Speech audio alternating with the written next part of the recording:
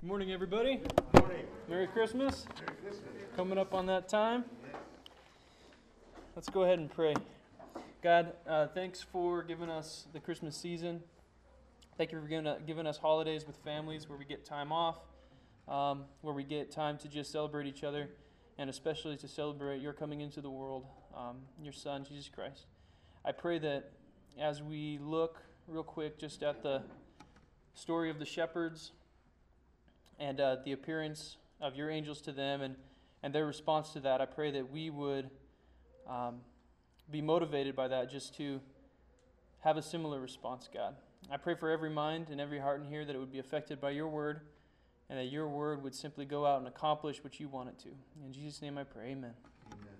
If you turn in your Bibles to Luke chapter 2, we're going to be reading verses 1 through 21. Now, this won't be an unfamiliar story for most of you. Anybody who's lived in America, anybody who's lived anywhere where we celebrate Christmas, you've heard this story. We're going to be talking about the shepherds, the angels appearing to the shepherds, and the shepherds going to find Jesus. If you've driven up and down any major city street, I'm sure you've seen shepherds in the Nativity. I'm sure you've seen shepherds if you've attended a Christmas play, if you've watched a Christmas movie. If you've watched It's Christmas Time, Charlie Brown, or any of the Peanuts gang Christmas movies, I'm sure you've seen the shepherds. I was a shepherd when I was in 3rd grade in our Christmas play, so I got to hold a little stuffed sheep and everything. So the shepherds are kind of synonymous with Christmas, and anytime we're in the Christmas season, we hear about them. But I don't think it's often that we'll actually go and kind of examine the story step by step and kind of see exactly what was happening. Maybe what was going on in the hearts of the shepherds. These were real people, just like you and me are real people. This is a historical story. So we'd like to look at it from that perspective. Luke 2, verse 1. In those days a decree went out from Caesar Augustus that all the world should be registered. This was the first registration when Quirinius was the governor of Syria. And all went to be registered, each to his own town. And Joseph also went up from Galilee, from the town of Nazareth, to Judea, to the city of David, which is called Bethlehem, because he was of the house and lineage of David, to be registered with Mary, his betrothed, who was with child. And while they were there, the time came for her to give birth. And she gave birth to her firstborn son, and wrapped him in swaddling clothes, and laid him in a manger, because there was no place for them in the inn. And in the same region there were shepherds out in the field, keeping watch over their flock by night. And an angel of the Lord appeared to them, and the glory of the Lord shone around them, and they were filled with fear. And the angel said to them, "Fear not, for behold, I bring you good news of great joy that will be for all the people. For unto you is born this day in the city of David a Savior, who is Christ the Lord. And this will be a sign for you. You will find a baby wrapped in swaddling clothes and lying in a manger." And suddenly there was with the angel a multitude of the heavenly host, praising God and saying, "Glory to God in the highest, and on earth peace among those with whom he is pleased." When the angels went away from them into heaven, the shepherds said to one another, "Let us go over to Bethlehem and see this thing that has happened, which the Lord has made known to us." And they went with haste and found Mary and Joseph and the baby lying in a manger. And when they saw it, they made known the saying that had been told them concerning this child. And all who heard it wondered at what the shepherds told them. But Mary treasured up all these things, pondering them in her heart. And the shepherds returned, glorifying and praising God for all they had heard and seen, as it had been told them. And at the end of 8 days, when he was circumcised, he was called Jesus, the name given by the angel before he was conceived in the womb. First, let's start back at verse 8. We'll just go through this step by step here. The first thing that kind of strikes me when reading this story is that it's about shepherds. And that's kind of stating the obvious. But for us, it's kind of hard to see what a shepherd is because we don't see shepherds up in the hills here. We don't see shepherds usually leading sheep around. That's not anything that's really in our culture, in our area.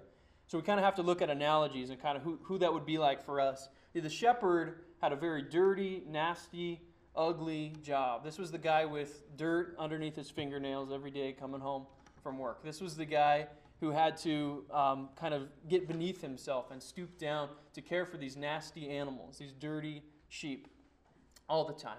So you can kind of think of that as a mechanic or somebody who just works manual labor, works really hard every day for their family. Manual labor. You can think of a construction worker maybe.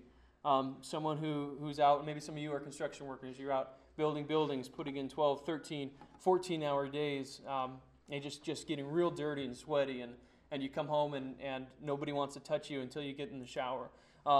That's kind of the idea of the shepherd here, okay? So don't think of the shepherd as this glorified position, this glorified job. It was not. It was very dirty. It was not glamorous. There was no air conditioning. This isn't a CEO job or an office job, okay? This is someone who's out in the fields. And what I love about this is that God could have sent the angels to anybody. God could have sent the angels to the king. God could have sent the angels to the religious leaders. There were hundreds and maybe thousands of priests and spiritual leaders and rabbis in every city around Israel that would have loved to have this appearing. They were waiting for the Messiah. There was lots of people that were waiting for this Messiah. And yet, God didn't choose those people. You would think that today, if Jesus were coming back and God wanted to send an angel, maybe to prepare us or to tell somebody that he's coming, you think maybe he would go to the highest pastor or somebody who pastors a church of 8,000 people or 9,000 people. But this would be like God, instead of going to that person, going to the mechanic or the construction worker or the person who just works really hard and gets really dirty. Kind of the humble person. We're looking at the lowly person. And I just love how our God goes to the humble before he goes to the proud. We see this theme throughout Scripture. 1 Peter 5:5, clothe yourselves, all of you, with humility towards one another. For God opposes the proud, but gives grace to the humble. See, God gave grace and favor, undeserved favor, to the shepherds because they were humble, because they were lowly in our world. Also, 1 Corinthians 1, starting at verse 26, for consider your calling, brothers. Not many of you were wise according to worldly standards. Not many were powerful. Not many were of noble birth. But God chose what is foolish in the world to shame the wise. God chose what is weak in the world to shame the strong, so that no human being might boast in the presence of God. You see, God chooses the weak. God chooses the lowly. God chooses the poor. For the most part, if you look at throughout the history of the Bible, it wasn't the kings, throughout the history of the world, it wasn't the kings and it wasn't the priests and it wasn't, the popes that God generally showed his grace to and showed his favor upon. It's the lowly, the low class, the poor, the people who don't have anything else, and so when they find Jesus, he's such a great treasure to them. Verse 29 in that 1 Corinthians 1 passage makes clear why Jesus does this, why God does this, so that no human being might boast in the presence of God. God wants all the glory, and God deserves all the glory and all the praise for his saving work and for his work and grace in our lives. So he chooses the poor and the lowly because they are going to give him grace, because they have nothing to show for it. You see, if he chose the wise person, the philosopher, the king, they would be kind of prone to give themselves some glory for that. But instead, he chooses the lowly and the humble. The second thing that catches my attention is the reaction of the shepherds. Jump down to verse 9, going back to Luke 2. And an angel of the Lord appeared to them, and the glory of the Lord shone around them, and they were filled with fear. You see, the response to this glorious appearing is fear. And this is something that's common in Scripture. Whenever the angels appear to someone, they always have to tell them, don't be afraid, don't worry, I'm not going to hurt you, because that glory is so manifested in those angels. Now, we got to realize that this isn't even an appearing of God. This isn't even an appearing of Jesus. This is just his messengers, just the angels. And yet, even that glory, these angels who have been with God, even that glory is too much for people to look upon. We could go to the book of Revelation. We could see when John sees an angel, and he tries to bow down and worship it, and the angel has to tell him, no, don't, get up. I'm not the one to worship. Because we see that glory, and we're instantly just floored by that.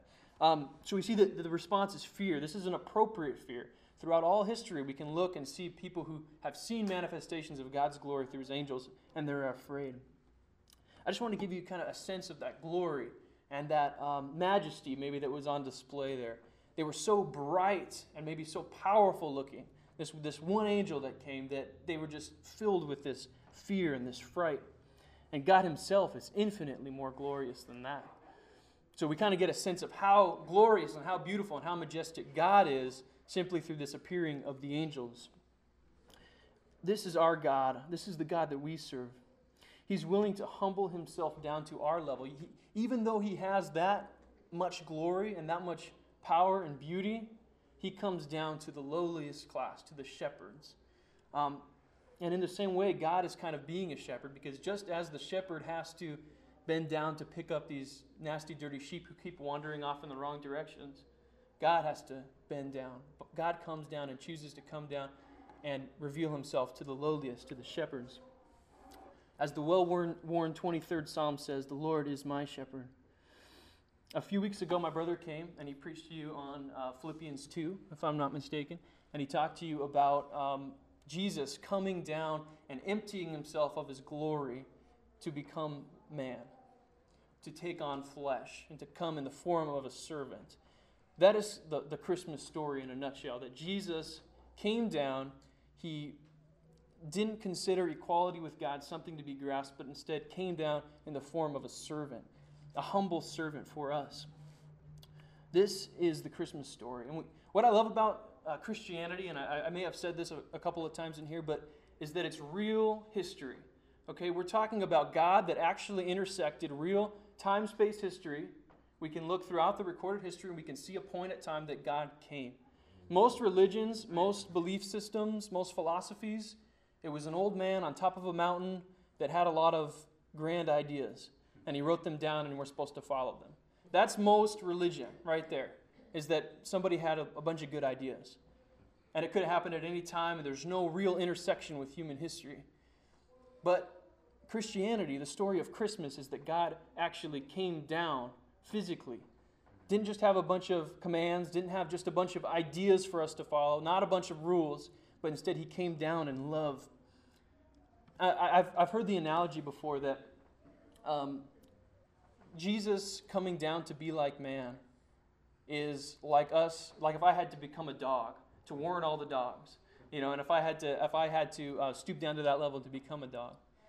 And I know that's just an illustration, just an allegory, but I don't think even that can show us how low God had to stoop.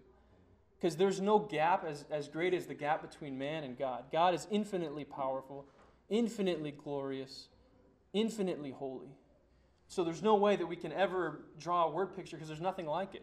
Nothing has ever happened like Christmas. Nothing has ever happened where you have an ultimate and eternal, infinitely powerful God becoming finite man.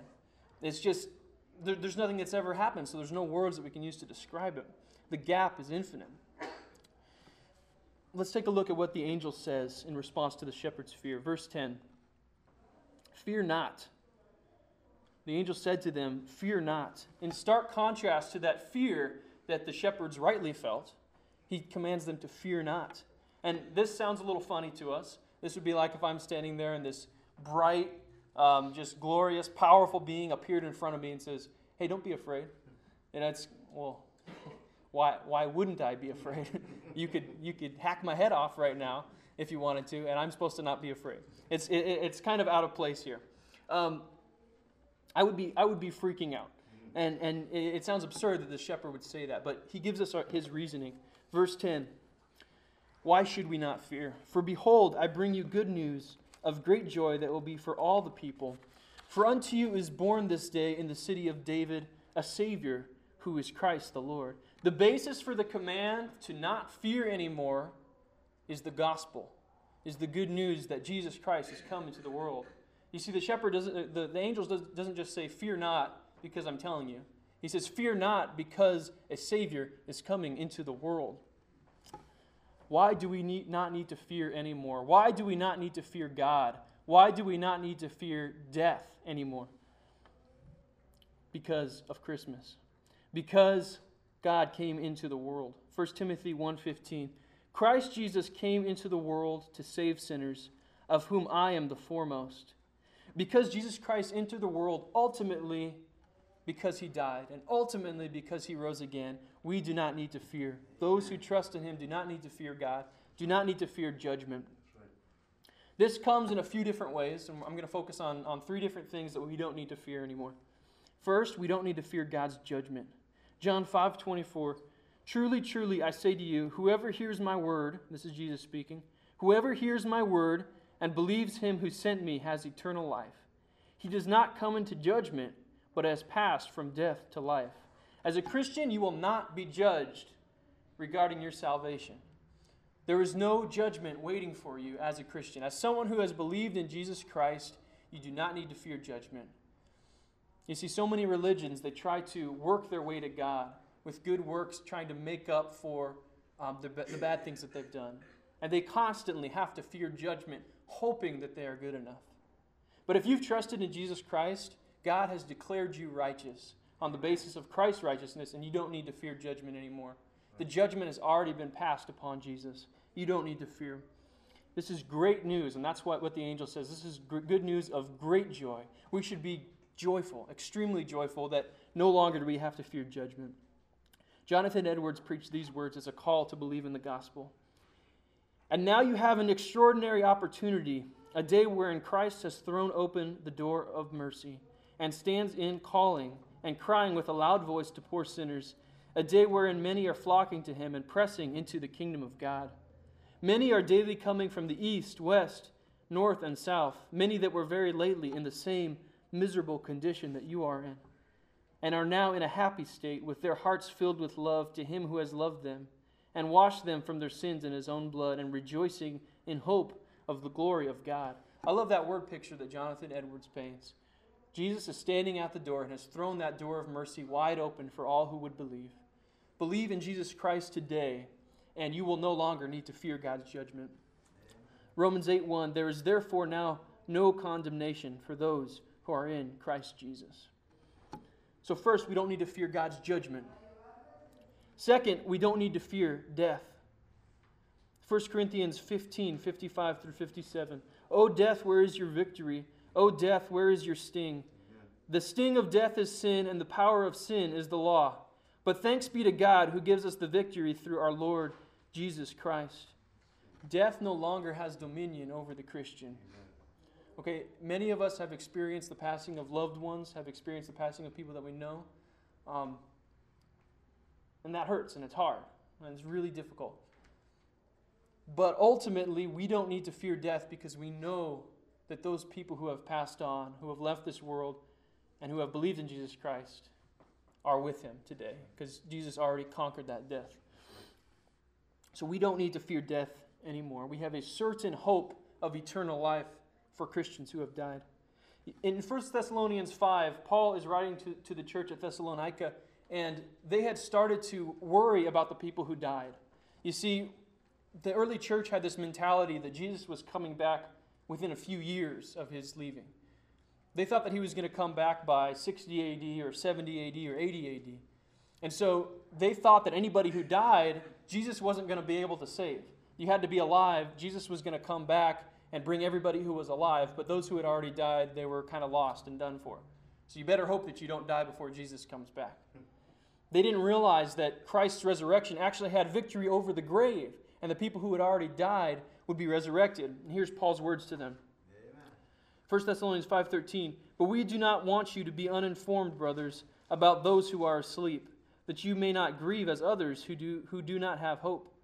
For since we believe that Jesus died and rose again, even so through Jesus, God will bring with him those who have fallen asleep.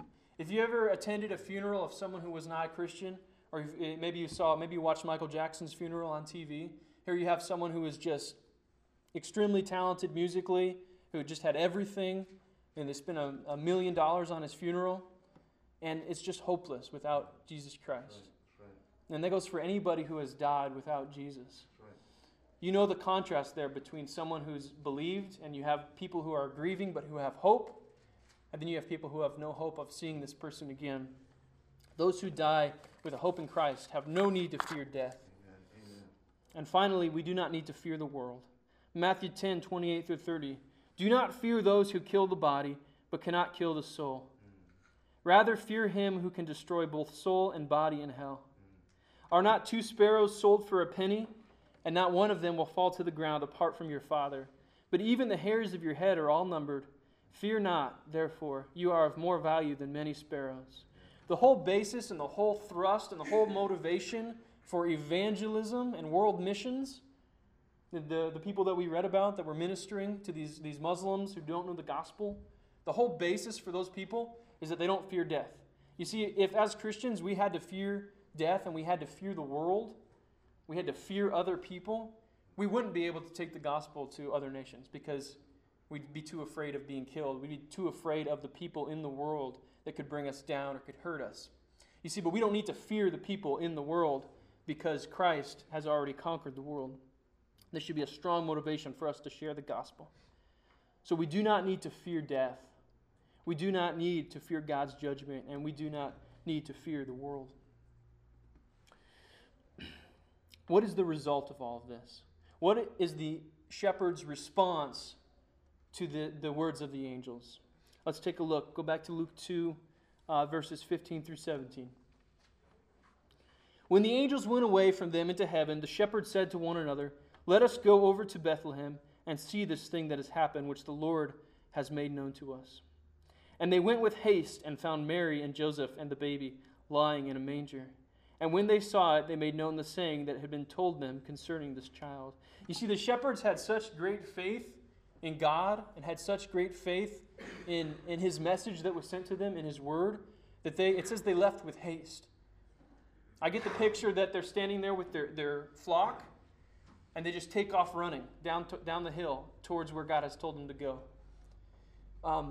The sheep, to us, they're just animals. We don't really care necessarily about sheep. But to them, sheep were their lifeline. Sheep was their life. For them to leave the flock there would be like if you were at the mall and there was a jewelry store, and you see the guy just take off running and leave the doors wide open. And anybody can come in and take whatever jewelry they want. These guys leave their most prized possessions behind, their very lifeblood, the sheep, and go running down the hill to see Jesus. I don't know if we have that kind of faith today. Would you have that kind of faith that if God calls you to leave everything that he had in order to follow Christ, in order to follow what he wants for you, that you would leave everything, your security, your life, your money, your luxury? Would you leave your stock options? Would you leave your 401k plan? Would you leave your luxury car? Would you leave your house? Would you leave everything that makes you feel safe and comfortable and warm in order to follow Jesus? Would you leave your big screen TVs in order to follow Jesus, if he called you to? I'm reminded of when Simon Peter and Andrew were called to be disciples. Mark 1, 16 through 18. Passing alongside the Sea of Galilee, Jesus saw Simon and Andrew, the brother of Simon, casting a net into the sea, for they were fishermen. And Jesus said to them, "Follow me, and I will make you become fishers of men." And immediately they left their nets and followed him. You see, they were so committed to Christ, they were so committed to his teachings that all he had to do was say the word and they were gone. They didn't have to say, well, let me just go get some things in order. Let me go finish this. Let me make sure that my stock options are covered. Let me make sure my 401k is secured, and then I'll go with you. They said, we'll go right now. They went immediately. Do you value Christ that much? Is Christ truly your treasure this morning? Matthew 13, 45 through 46. Again, the kingdom of heaven is like a merchant in search of fine pearls, who on finding one pearl of great value, went and sold all that he had and bought it. That merchant was searching for the best of the best. It said he was looking around for different pearls. He was looking around to trade different treasures. And when he found this one pearl of great value, he sold everything that he had for that one. This is like someone who's in search for truth, who's in search for the kingdom of heaven, and he finds Jesus. And he is willing to give up everything that he has in order to follow that. This Christmas season, in the midst of the materialism, in the midst of this assault of just buy, and spend that you see on TV and on the billboards, and you just have all around you. We're just saturated with this materialistic ideas. In the midst of all that, let's try to make Christ our treasure. Would we leave? Ask yourself in your heart, would you leave everything to follow Jesus as the shepherds did? Let's just close with verse 20. Luke chapter 2. And the shepherds returned, glorifying and praising God for all they had heard and seen as it had been told them. You see, the end result of all this, the end result of this glorious appearing of these angels, and the end result of the angels going to Bethlehem and seeing Jesus, the end result of all that is what? It's that God got glory, God got praise, God got honor. God received the glory and the praise for this. This is going to look different for each one of us as far as applying this to our lives. I pray that you would let the Spirit work in your heart as far as what it means for you to honor Christ this Christmas. It's going to look different for everybody. But just a few things to consider. Maybe spending more time with your family this Christmas. Maybe spending more time in the Word. Maybe spending more time in prayer and less time worrying about the material, worrying about shopping and worrying about money. But instead, focusing our hearts on God, on Jesus Christ. Amen. He came down to the shepherds. He came down to the humblest, lowest of the low. Because of that, because He has been so gracious to each one of us, let's return the favor by being thankful, by giving Him glory, by praising Him for everything that He's done, just as the shepherds did. Let's go ahead and pray. God, thank you for the story. Thank you for giving us your word that tells us about a real event that happened, God. That happened in time-space history that's not a bunch of ideas written down, but instead, God, is you coming down into the world. Jesus Christ intersecting history, ultimately making possible His death and resurrection, is the only thing that prevents us from fearing you, is the only thing that lets us come to you with boldness.